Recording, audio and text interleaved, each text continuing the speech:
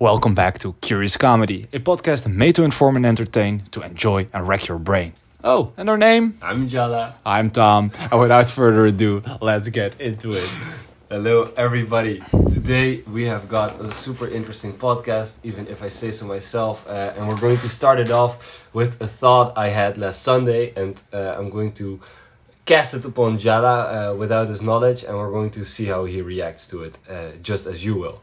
So, the thought was, I see so much light. When I was embraced by the dark and opened my eyes, I saw more. Now, what comes to mind when you hear that? That you're getting delusional. By the day. You mean the Lulu? Yeah. So, I'm getting a call. Let's that do not now. Let's that do not now. Sure, let's just continue. It doesn't matter. Great.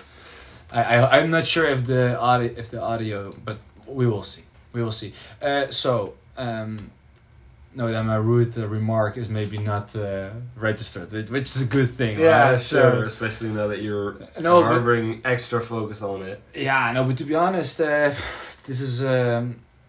I have no clue what you're talking about. Yeah, I mean, the first thing that comes to mind, to be honest, is when you're in a dark room. Mm-hmm. Then when you put the lights up, then you are like blind, right? You see nothing, and then within a few minutes, you see clearer and clearer. You see more and more. But I'm very curious where you want me to go. Yeah, where you want you to go with this. Yes. So there's two parts that I want to go with you on this, but I think we're going to start with something that we already discussed before, because I feel like it will be an easy way of connecting. So indeed, we're out of topics.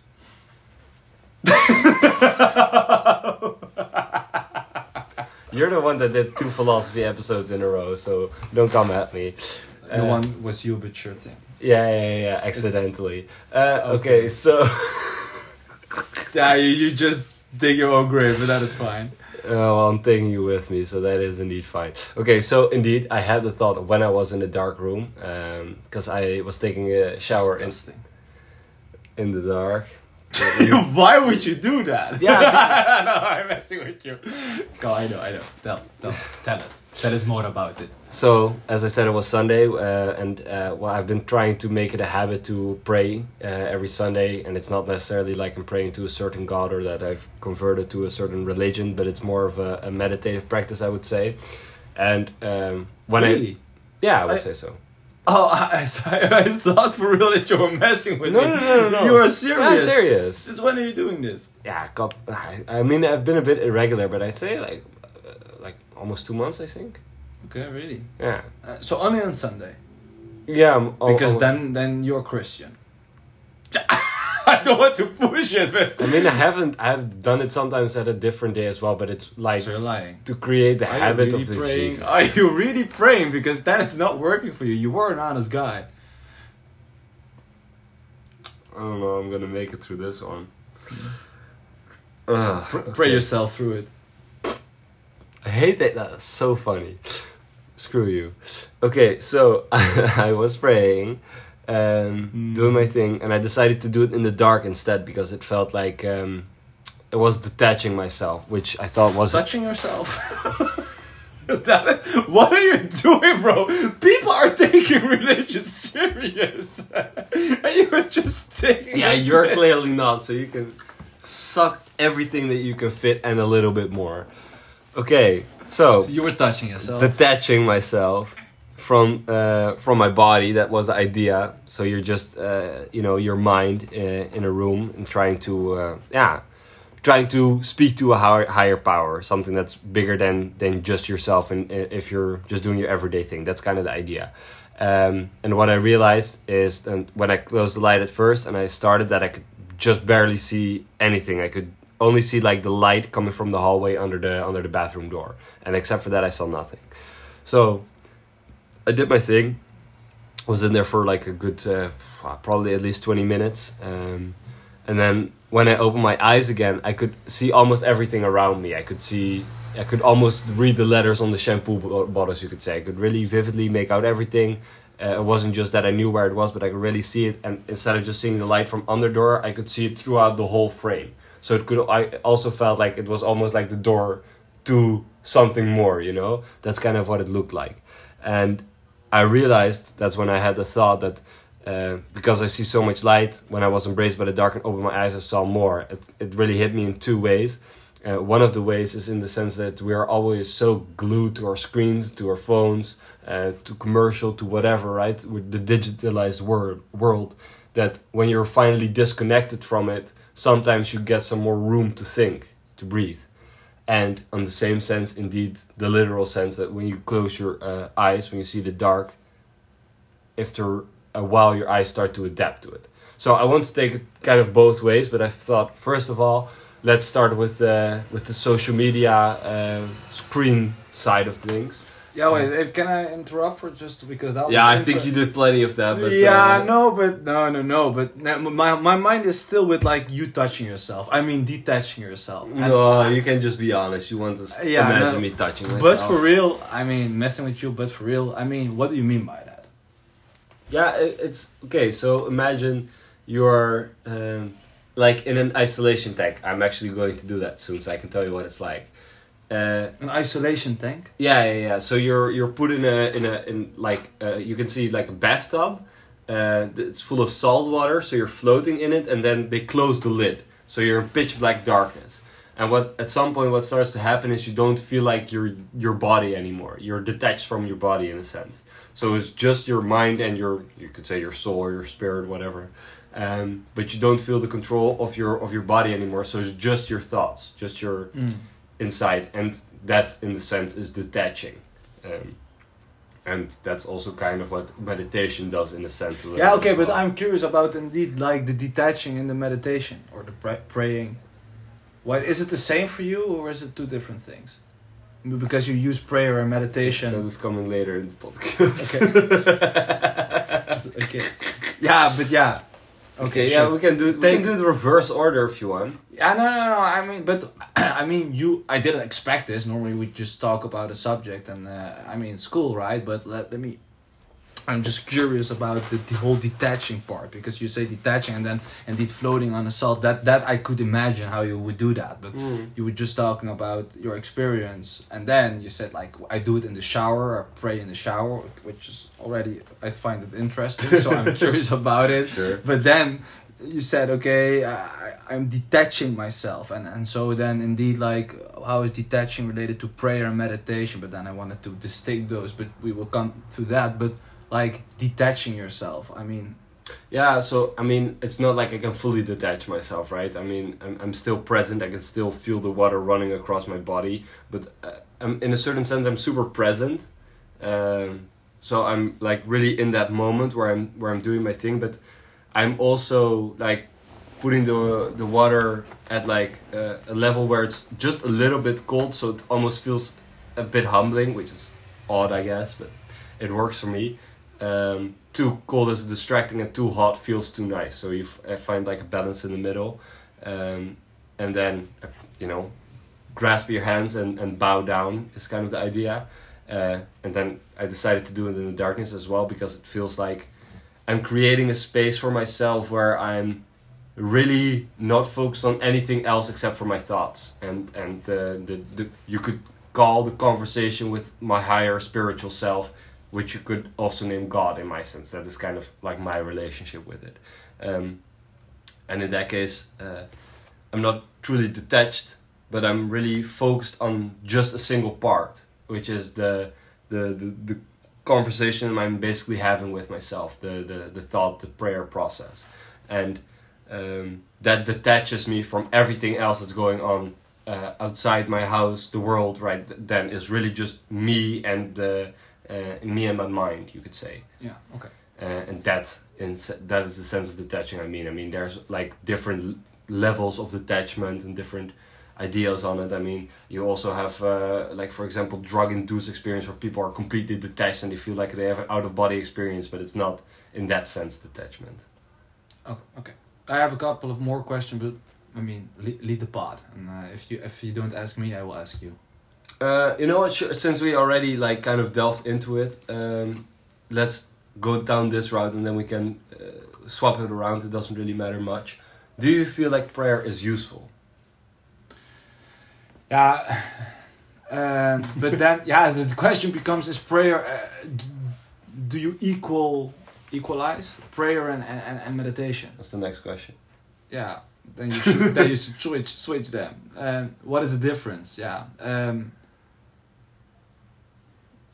I talking in third person, or are you replying to my question? I mean, Are you detaching yourself? Yes, I'm So you detaching can be the myself. third And person? this is not my body, but my mind. I feel like. Yeah. Okay, let me.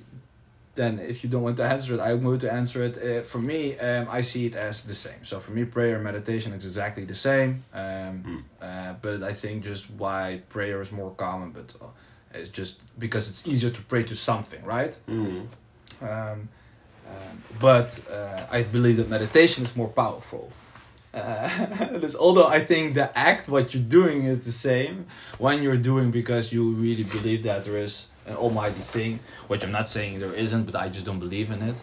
And the other is like indeed finding some sort of mindfulness of whatever you want to call it, but indeed like being in touch with your own soul. I think that is something beautiful. Ultimately, whatever it is, praying to the God or praying to yourself or being in touch with yourself.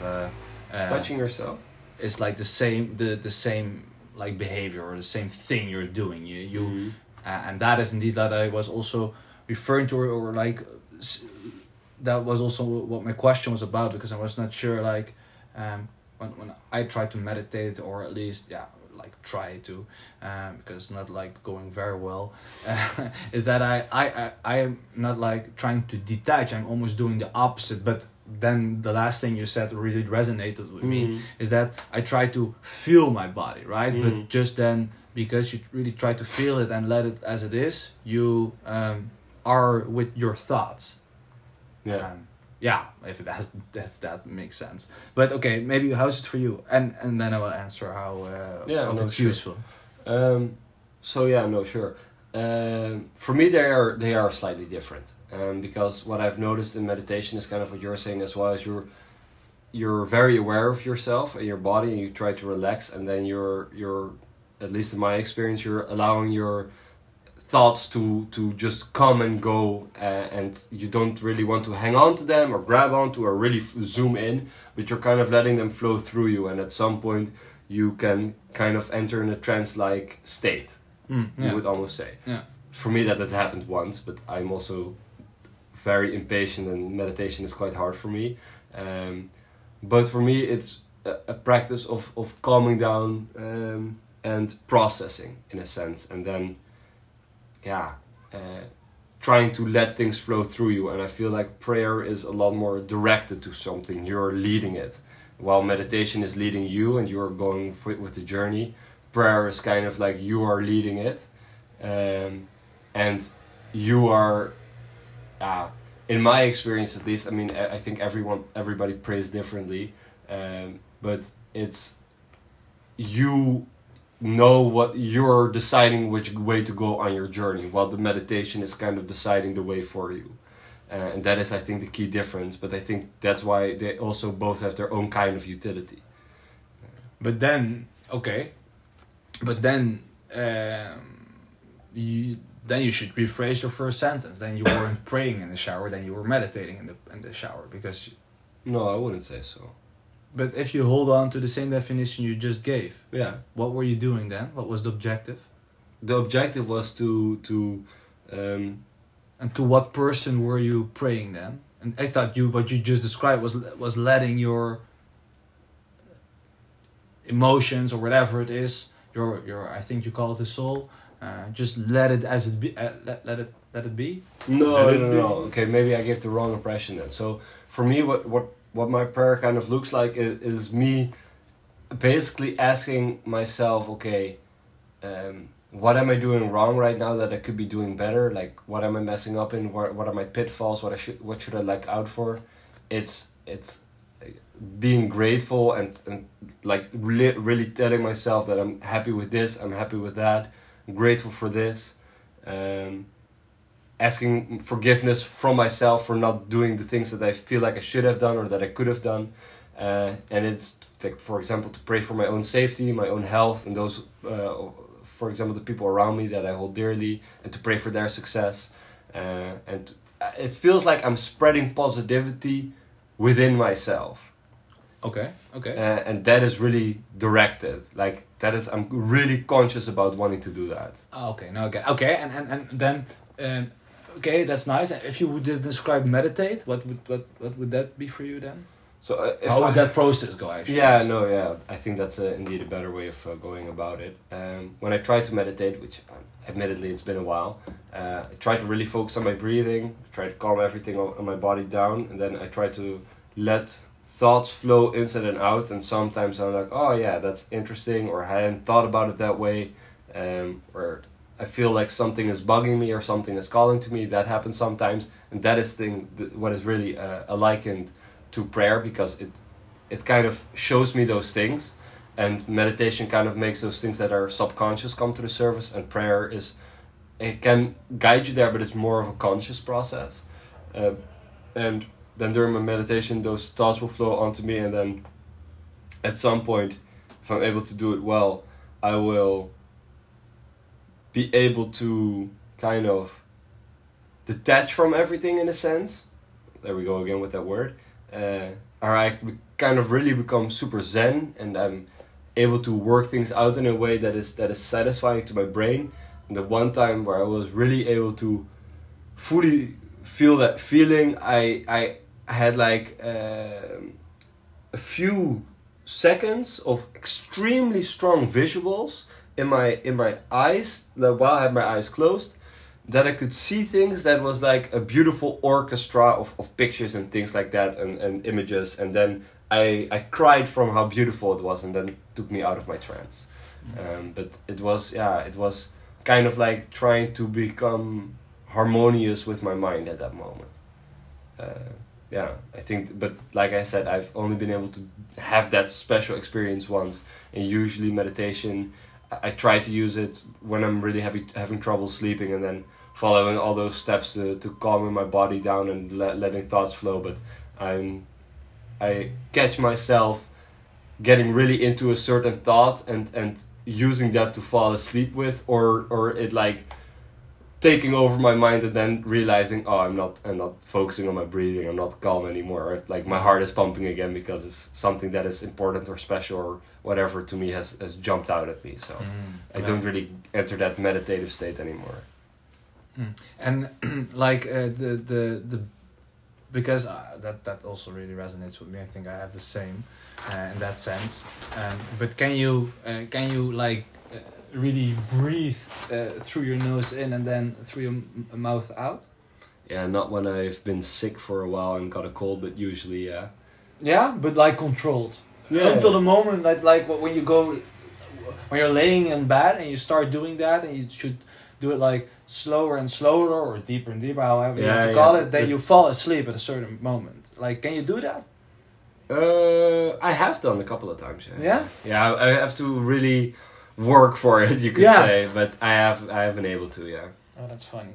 Yeah, I had a feeling that I could do it, and then I now am at the point that I have lost it. So no, it's really annoying, because then I mean, it's even more frustrating, because otherwise you could say, okay, I could never do it, so who cares, right? Just keep trying. But if you are able to do it and then not, you feel like. But I can like bring my heart rate, you would almost say, down, and just deeper and deeper. And then a moment I feel like I'm almost scared of not getting enough breath or so. Breath. It's air. It's like super weird. And then what then happens is that my heart starts to. So when you were just saying like I had a thought that it's something important, then I have that as well. But also when I don't have that, then my heart gets pumping, and then you're like awake. It's just your mind is saying, "Uh-oh, you're too calm." And too calm, It's so. But that is frustrating, because I was calm for a reason, bro. And now you have hyped me up. But I'm a hype man, so I don't care. No, I do. But working on it. Okay. Okay, but that's interesting. Yeah. So. Maybe we're thinking of each other, right? You don't know. So, okay. So, but I mean, I think you elaborated on the fact of that it's useful, or you explained a couple of ways that it's useful for you. I would say that like most things I would agree with. There's not something I really don't agree with. Mm. I'm just thinking of some calmness. Can you say calmness? Yeah. Mm. Some sort of that is really related to the breath thing that I just said. I can outbreath myself to a certain point because then I get Mr. Hypeman, and I don't want that when there's a certain threshold where it's like no further. Yeah, and that is for me like the super interesting part. So I think it's super useful in general, right? For all the reasons you described, but it is just that I feel like I cannot like fully benefit of that due to this. Yeah, no, I think it is perhaps a mental barrier for you, which I wouldn't know how. Are you talking about my mental capacity? Man, I'm offering myself vulnerable. Immediately, you take advantage of that. I mean, this is why. If I have taken advantage of you, you'd know it. So okay, sure thing. Yeah, no. What did you want to say? No, I think that it's interesting that you have a mental barrier at that point. When I used to meditate more often, at some point I'd be breathing for so long that it became like my standard, and then I didn't need to pay attention for my breath to continue on. And honestly, if you want to practice, there is this one video that the one experience I had, which was like super intense, you could say, is a guided meditation video that I used to watch by Alan Watts. And I listened to it, and he kind of, I don't know how, but it's like he takes you through the process of like, okay, breathe, and then after a while he's like, okay, now try to relax all your muscles, and he's just guiding you along the journey. And I will not spoil it, but he like says his last thing, and you do that, and boom, like it was crazy. Magician. Really. Okay. No, but really it was interesting. I highly recommend if you're listening as well and you want to try Alan Watts guided meditation. I highly recommend. So maybe it's worth trying for you as well. Who knows? Okay, I'm going to try. We'll let you know. Great. My next question was, would you ever do either? But I think we established that meditation is something you're open to. Would you ever pray? Yeah, so I think the distinction that you made is interesting. Then if you hold on to that definition, which I think is also quite fair, then yes. Because then indeed more is, praying is then more to be grateful and to be aware of what you're grateful of, and then the meditation is more of a sort of a self-help roadmap, almost a roadmap path to finding your true self, right? And if you distinct them in that way, then I think it's super interesting. I haven't thought about it in that way. For me, it was always that I thought, okay, one is for the other, which is maybe you can also say for the other for you, and the other is just like more of a search, right? There's not some objective that you're really trying to accomplish. I think that's interesting, but I would say that ultimately, I mean, if you have meditated for, and that is one maybe also something I want to figure out. I think ultimately it should end to the same state of mind, right? So if you start praying and meditating, you hold on to these definitions, I think there is like a big difference. But I'm just thinking about if you would do this for like a year or maybe a couple of years, then there would be a point in which like all the things that you make yourself conscious or aware about become some sort of become so ingrained in your thoughts that if you are praying or meditating, you will feel the same, and it becomes just that okay, maybe I'm rattling, but I think that I'm not sure. Let me just find it out and then I can talk about it. But I just almost like from a theoretical perspective, I would say that it ultimately would lead. It would be the more you do it, the more it becomes the gap would become smaller and smaller. I would say that. You could almost say it's, correct me if I got this wrong, it's like both are a path to enlightenment almost in a sense. So you have two different paths and they might you might follow along them differently, but the end goal is very similar, which you almost could say like a heightened state of mind or enlightened, I would put on it. Yeah, and now that is indeed a better description. So it's more like if you would say, okay, prayer is more the conscious objective path and the other is the unconscious let it be path, then ultimately if you do them long enough, your conscious becomes your unconscious and your unconscious becomes your conscious, right? Yeah, so the fact that you're not aware of it, if you just let it, the whole thing with meditation is that you have a state of mind and normally you would even not be aware of it, and then you are aware of it, but let it go. So then you can distinct the thoughts that you have, and if you know which thoughts you have consciously and unconsciously, and you do that for long enough with all the things in your life, then then you can really they become almost the same, because you can really have an objective of knowing, okay, this is what I do consciously and this is what I do unconsciously. Okay, but so indeed. Great, no, but I think that distinction between your unconscious becoming your conscious and likewise, I think is really interesting. So, I'm very glad you are able to get some positive out of this, Tom, because I was struggling. It felt like just shut up. That was a voice in me telling me that. That was my consciousness, but sure. Okay. Well, be aware, be careful, because your conscious will be your subconscious. Yeah. I thought this was an interesting question. Is being disconnected from everything else temporarily healing? Okay, could you elaborate? Sorry, I should put a comma here because I just read it wrong. Is being connected from everything else temporarily healing? So, say you isolate yourself from the world for just a moment. No, no, interesting, because that was indeed. I would say, by disconnected, you mean? Yeah, like, so there's gradations, right? I mean, you can take it as far as going to the woods without any way of connecting society for a week, or you could say you're just like doing no screens for a day, right? That kind of idea. No talking to people, isolation for a day, or an isolation tank, which I'm actually doing tomorrow. So something like that.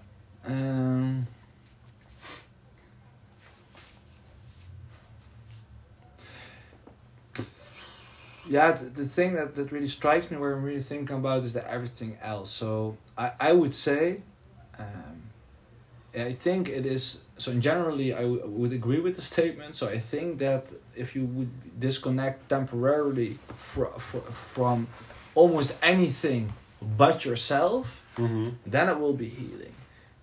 But if you include yourself and everything else, so that you're also disconnected from yourself, then I'm not sure. Because I must be interested in it. I am actually interested in whether that has a healing effect, because that's like all the psychedelic studies right now are trying to find some causal link between whether that has like mental health benefits. So I'm really curious about what the results of that will be. But what would the link then be?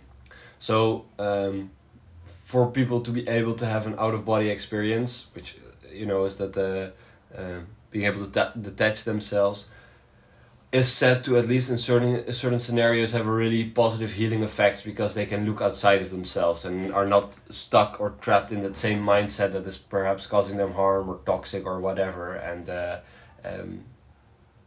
it also sometimes gives people like a sign of peace or a different insight, which helps them cope with certain things. And that, I think, could be quite valuable, but it's a bit of a slippery slope. Why? Because it can also go the wrong way. I mean, I'm just hypothesizing, but say you're out of your body and you hate being in your body, right? What you felt, what it's like to be out of your body, you were forced back in it in a certain sense, that might really be horrible for some people. So there's a certain kind of like peace you have to be able to find within that, which I think is possible, but I don't think everybody will react to it with positivity. Okay, I feel that. Even with the out-of-body experience, I would still say that the whole out-of-body experience is an experience because you ultimately are viewing something yourself, right? So then, in that sense, I think that it indeed could be like, healing. It could be indeed beneficial because maybe you can see things in from a different perspective. I think that is interesting, right? We all got these filters through, I mean, education or even like your childhood. I mean, and that is something super interesting, and I think that ultimately also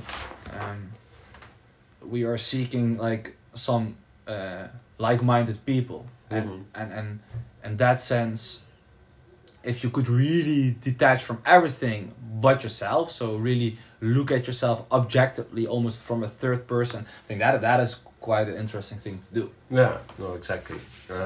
It can then only be beneficial only in the extreme case you take, which I think is also fair, right? But you could also argue that the fact that you don't want to go back to your own body is just also a temporary feeling, because ultimately you want to go back, but just the mountain of work you see that you need to work through is so big that you say, okay, just I don't want to go back. But ultimately, if you just would do it and work hard and confront yourself with that, in long term, you will be happy, even more happy then. Well, exactly. But the thing about it is that it can be very confrontational. That's the whole thing, right? And some people are not ready for that confrontation. But indeed, as you say, that confrontation is definitely necessary. But sometimes it can be so big of a wall that they would rather not climb, and that is not the position you want to put people in. So that is kind of how it goes. Yeah. But I mean, I've heard like stories of people.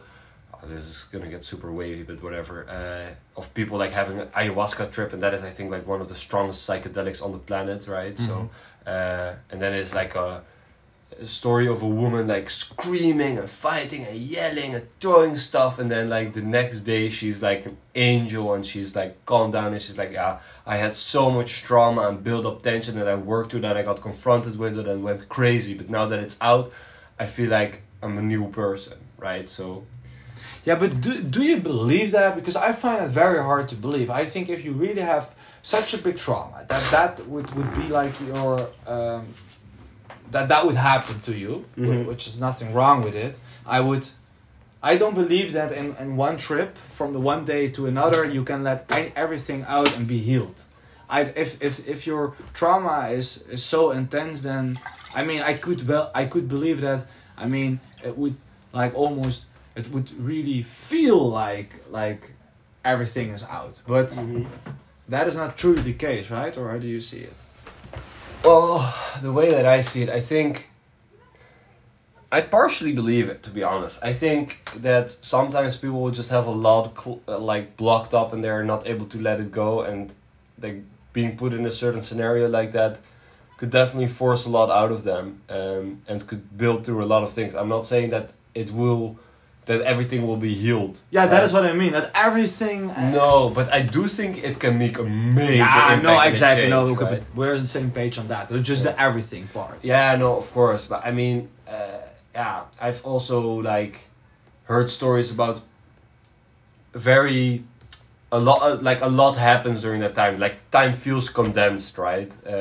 So you get a lot of experience in a short time. So I think that's why it can be such a powerful effect, especially because that whole ayahuasca thing is like, I don't know what, it's like 12 hours long or some shit. So, and it's like super strong as well. So I think you can fight dragons if you want. Yeah, I want to say that what you normally in a normal mental capacity without any drugs, you could only like experience something for 1 hour, and then it's like super extreme, you need to sleep. That now because of the drugs you can now comprehend or take like 12 hours of these intense hours, and then kind of instead of 1 day 1 hour, you can do 12 days of 1 hour in one trip. Indeed. And that's why people have like say that they like need a shaman, because it's like a therapeutic session, and I don't know about all that, right? I will not I think you would be a cool shaman. I think I would be too, to be honest, but I don't want to give people an idea or the impression that it is like a replacement for therapy, because I don't think that's the case. But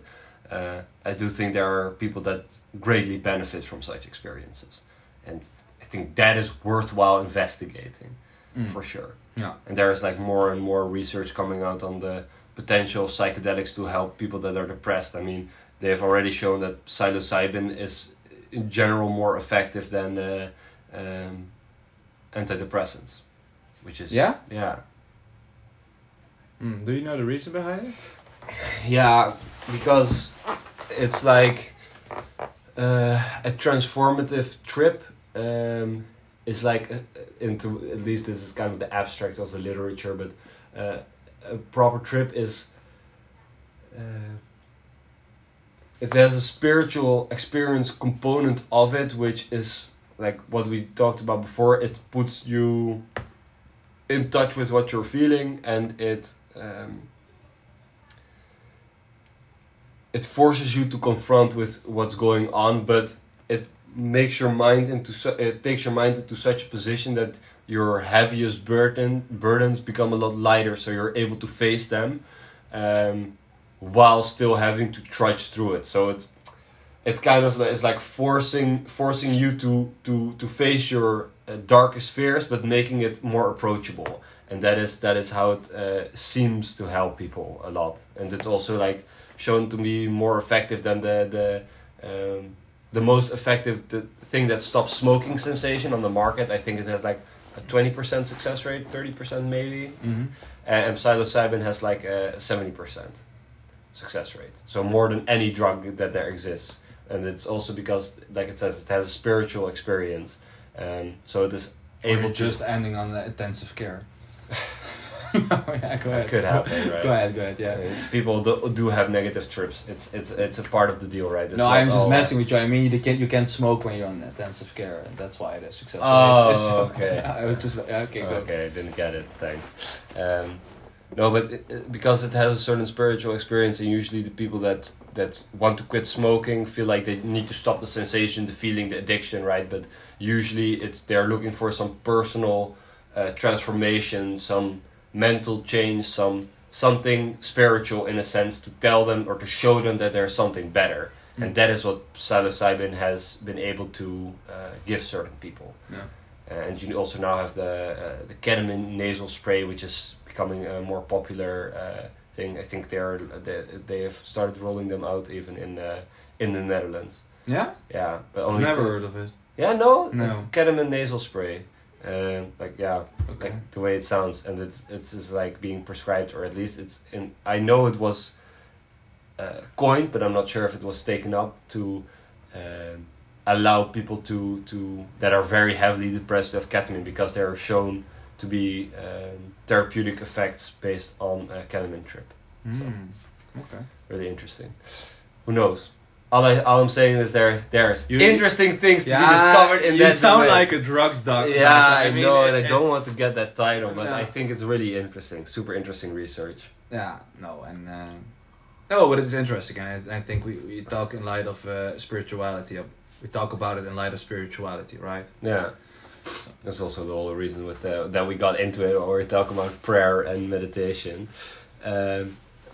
The one thing that I had is being disconnected from everything else, temporarily healing, right? Given the fact that you feel that it is healing in a certain sense, does that indicate we should always be like that? Nah. Why not? Yeah, because then, I mean, gradually it will lose its value, right? So, I mean, and that is by definition. So, same thing, if you never do it and you start doing it, it will be super beneficial. And then the more you do it, the less beneficial it will get. Although now I'm saying that out loud, I'm also thinking about the fact that, so you have like almost two things that happen at once, right? The one is just that, with everything, the more, I mean, caffeine you consume, the less sensitive you are to it. So I think that is the dynamic you have. But with like meditation, I think that you can also get better at it. And you cannot get better at consuming caffeine. Yeah, you can consume more, but the same amount cannot do more for you, because your tolerance will go up. So in that sense, no, I do think that I take that back. So I think that ultimately the benefit of being better at it is more worth of outweighs the tolerance argument. So more meditation is long term better than so that is, let me state that for the record, right? No, and but then to answer the question, like, should you always be like that? No, you should do it like every day. That could be beneficial, but or maybe twice a day. I mean, it could also but like I think there is a cap. That is just what I want to say, without the stupid arguments that I just give. But like that, this like you also need to experience life to really think about it, right? You have to think about something, and if you are like a constant state of mind of meditating, I think even monks, let's take to extremes, will not do that. They will also go maybe do like a walk and not just jungle, but like whatever forest, whatever it is, and even be grateful about nature and all the things that we have, and then ultimately at the end of the day pray about it, right? You have to reflect on something. I think reflecting just for the cause of reflecting is not working. Yeah, I think there's like a quote by Alan Watson. I really hope that I get this right. When one is thinking all the time, he has nothing to think about except for thoughts. Yeah, no, and indeed, and you get like in a sort of spiraling. Exactly, a cycle. Yeah, cycle. Thanks, I was looking for that.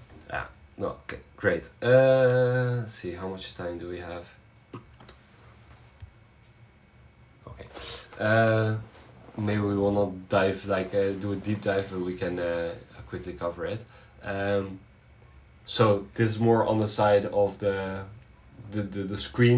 screens, right? How we're like in a super technological, modernized world. I've been in the forest for a couple of years. So now we have screens. Everyone has screens. And you keep wondering how people listen to this, yeah, right? You're just hoping that the birds of the forest are just singing it along. Yeah. Great. So my first question to you would be: do you think that we were overstimulated by default?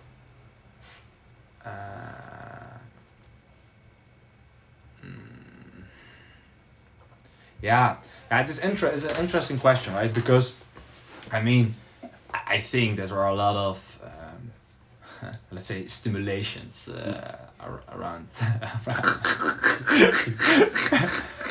Oh, sure, for you there are. Yeah. I know, but like for real, I do think that.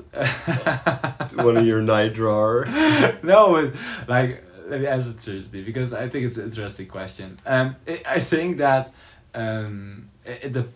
so by default, yeah, but it depends. I mean, by default, there are a lot of let's say things that want attention from you, and but I would say that by default that doesn't mean by default that you're overstimulated. Why? Yeah, because of the whole thing we just talked about, right? The whole topic of meditation. It depends ultimately how you can alter your filters.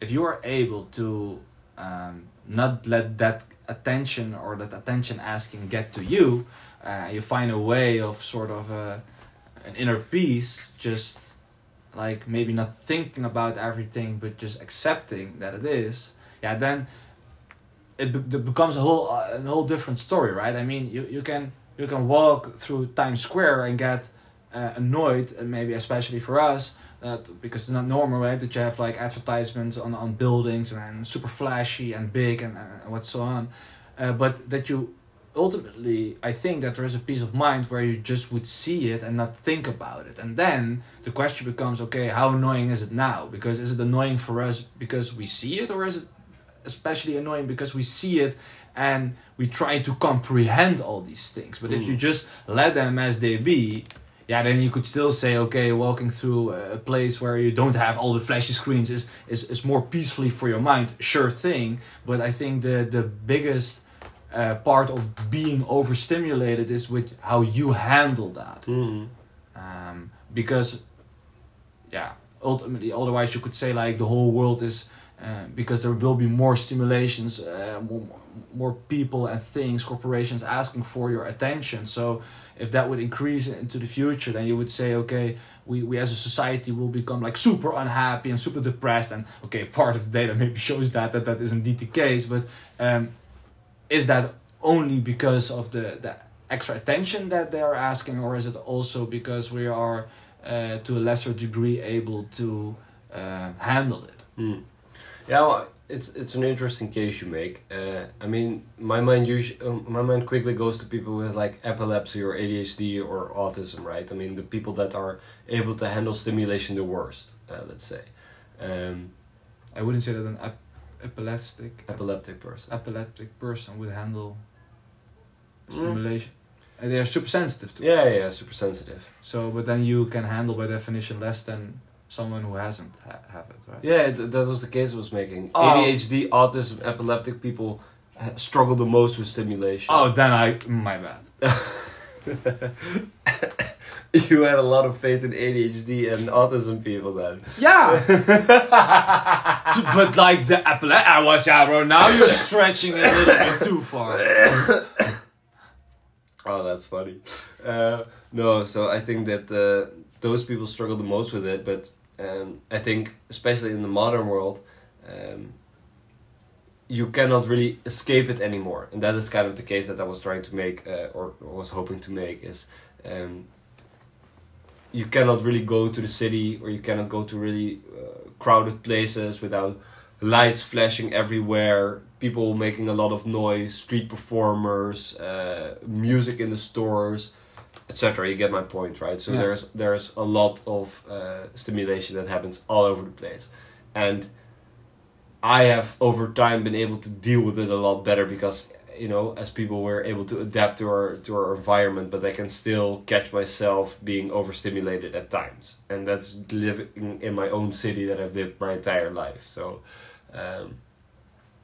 it is interesting to me that I feel like, because we are so extremely condensed on the planet, you could say, and indeed more and more people want attention from us and keep finding new creative ways to find that. Like, they have engines to make sure that they find the best way of finding and getting your attention so they can make the most money, right? Streamberry.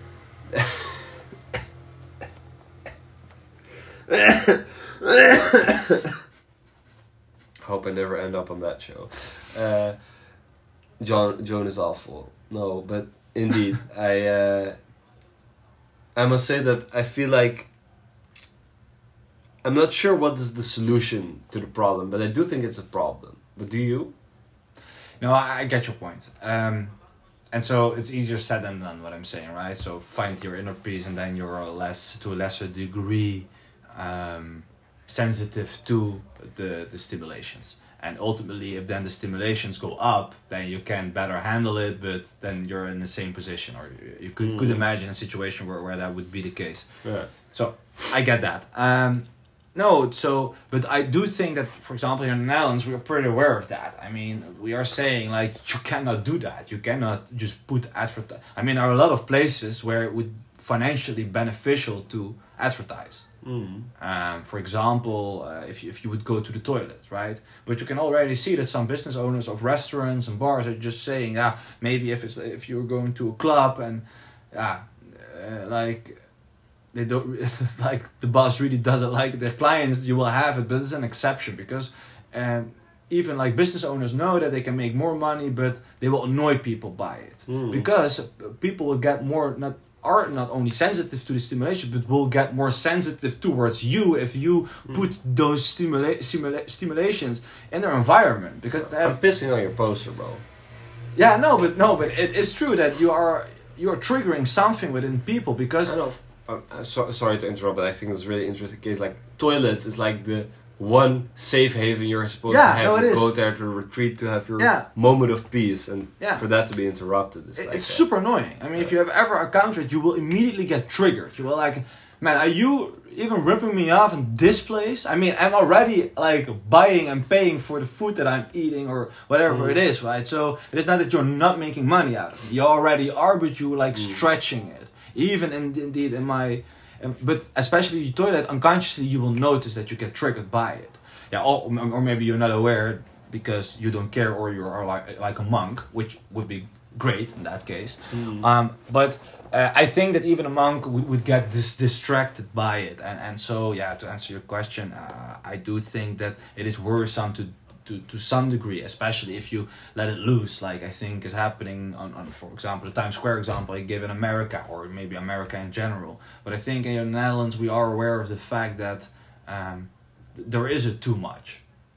There is a point where you as a business or a corporation, can make money by putting your ad out, but that ultimately will get at the expense of all those hundreds of thousands of people living in that community, and whatever it's worth to you financially is just, you can never quantify the unhappiness of all the citizens that you let that experience. So but so ultimately it is like it's like the decision how we, not only as how the government decides to do it, but ultimately, and that is like a reference to a couple of podcasts that we made, how we as citizens in a society talk about these things, right? And give our opinions about it, because ultimately in a democracy at least, you have like your let's say the politicians should ultimately reflect the opinions of those citizens. And so if the citizens are aware of it and say, hey, this is not cool, let's not do it, then only politicians that will reflect that opinion will get a place in office. And so that's how your democracy function. But that's maybe also related to different topic. But to answer your question, right? I mean... for sure. I see you thinking. Yeah, no, a lot of stimulations. Yeah, no, I had a really clever answer, and then like a random video meme that popped into my head, and I was like, oh my god, I really want to show it to you right now, but it's clearly not the time. What was my gosh darn point? Yes, Cyberpunk. Do you know it? Yeah, it's like it was, I think, dropped probably more than a year ago by now.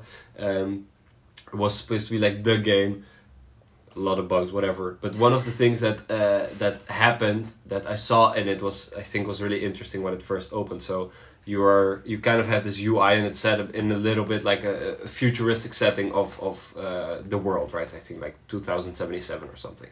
Anyway, you can kind of imagine like the cyber Neuralink from Elon Musk. Imagine that idea. So you have the built-in Google glasses, and what is interesting, he's like walking through kind of like a red light district, and he gets pop-ups in his like eyes, and he cannot click them away. He has to pay for an ad blocker to get rid of the ads. And I thought that is really a direction that the society could go if we don't really like make a point of protecting our privacy and our space. And I mean, like with the giant social media companies being ever so big, I think it's really important, and that's why everybody should download Brave, because that's like the one fortification I feel like we have right now. No, for sure. It's like it's a good point. Especially the end. Yeah, especially the end. The affiliate link you can find in the description. Yeah. If you ever want to do a brand deal, we out here.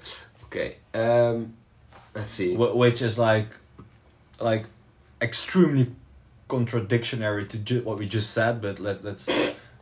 We have never said that we are honest people. I have.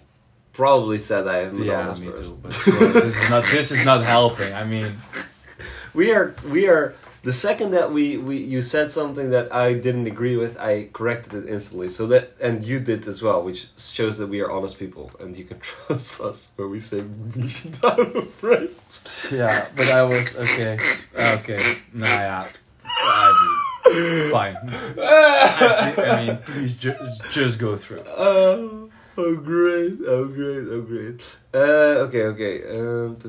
I thought this one was interesting. Should Android and Apple be allowed to customize their operating systems? Yeah, what do you mean by that? So, if you just like your system settings and the outlay and everything, should they just be a basic thing that is like universal, so they cannot like put their own little ideas into it? Or should they have full freedom in how their operating system works? I think okay. No, I think I got you. I would say that. Okay. The short answer for me would be that both. So, from a business perspective, I think you can only say that ultimately Android and Apple should be able to build their own operating system. Otherwise, what is the incentive? Yeah, sure, you can think of a structure, but is that a strong enough incentive structure to facilitate that to the same extent that it is present right now? So I don't think so, and therefore we should have that. But then you can say, yeah, but that's how we now have it, and then all the benefits that you didn't name, but I think I understand what you're referring to. It means that just two companies have a lot of power over like the world, because we are to such a degree almost depending on our phones, right? We needed to communicate with each other, we need to exchange information, and those two things are like super important in whatever the society is. So I get that point, and for that reason I would say to make sure that they don't misuse their power, they should at least like by a regulatory framework or law, whatever it is, they should like just have a tiny percentage of their profits that they derive from selling the operating system. And then you can say, yeah, but they're selling a phone, so it's like the hardware and software. Yeah, sure, but that is something you can figure out. Just say, okay, just a tiny percentage of the revenue that you make of it will go to like a general fund, let's say. And it doesn't matter if you're Apple, Android, Google, whatever. If you are selling an operating system and then I think that fund could ultimately invest in some sort of an open source operating system, and then you got the same things, because or they have to, then you serve the same objective as what you were referring to, because then people have the freedom, so they can also go for the public operating system, the open source thing, instead of a private thing. And now the private companies have an incentive not to misuse their operating system, because if they do, a lot of people go to the alternative. See, and this is why you should be president, because this is brilliant. This is great. I would have never thought of this, but this is great. This is great. Can you like put in a word with like one of your contacts? I mean, we need to make this happen. Like, yes. This is something that is really frustrating you. Yeah, bro. You do not realize how long I spent on each individual setting to make sure that Apple can steal as little of my data as possible. My God, I have to manually select my location to be turned off for every single application. Oh my God. It is horrendous. And I still know that I'm not like there's still so many diagnostics that they get for free. It's unbelievable. I pay like a ridiculous lump sum of money for that piece of trash already. Okay, I got this one for free, but that's besides the point. It's still a ridiculous amount of money that you should pay for it. You're right. And then you keep giving them money in data that they get to spend all over the world, and then suddenly you get a fucking call from Nicaragua that wants to sell you something. Yeah, because Apple sells my goddamn phone number. I mean, I cannot prove that, but it sure feels like it, right? Yeah. And it's just... No, I get it, and I mean, maybe not the phone number in Nicaragua, but I mean, I get your point of a company that's already having this power. If you use that data to which is really your data, the fact that they have some data, let's put it like that, makes that they can at least they have the data of how you use the phone, and because that is what you agree with in the terms of agreement before you can even terms and conditions. Yeah. And there is stated that they can have the diagnostics of how you use your phone, and only by that, which is really your data because you already paid for it, so you should have the option to get a discount. So, okay, I get $100 back, or 20% of my purchase price I get back if you get my how I use the phone diagnostics. Yeah. And if that's not the case, okay, then it's my data and I paid 100%. That at least should be common sense, because indeed you're giving them a competitive advantage, because now they have the data, and so there is no, even if you want to start a new phone company, the fact that Apple is not, except for the money thing, it's just the fact that they have all this data, how you use the phone, makes that whatever the company is that ever wants to compete with it has to compete with like the years not of knowledge that you would have from running your business but your data, the user's data that they didn't pay for, and that is like an unfair competitive advantage that has nothing to do with the business but just with stealing data. Yeah, no, exactly, and not compensating. I feel the idea that indeed the two biggest companies, it's literally like accept the terms and conditions or you don't get to use the phone, and I think that should just be made like there should at least be another option then, if that is how we're going to play this game. So that, because it is unfair and really should be changed that you're telling me that I cannot use your product without giving you my data. I think if we're going to digitalize the entire world, then that is something we should change. Yeah. No, and luckily we're living in Europe where we at least are doing that to some degree, right? You see now that Google was able to for years play the game of do you want to accept the cookies, and they say no, and then no, you needed to tell it every time you came on there, and now you have seen that they really made the laws and regulations stricter, and now you say one time no, and it is no. They can't keep asking you for it because they will pay a fine.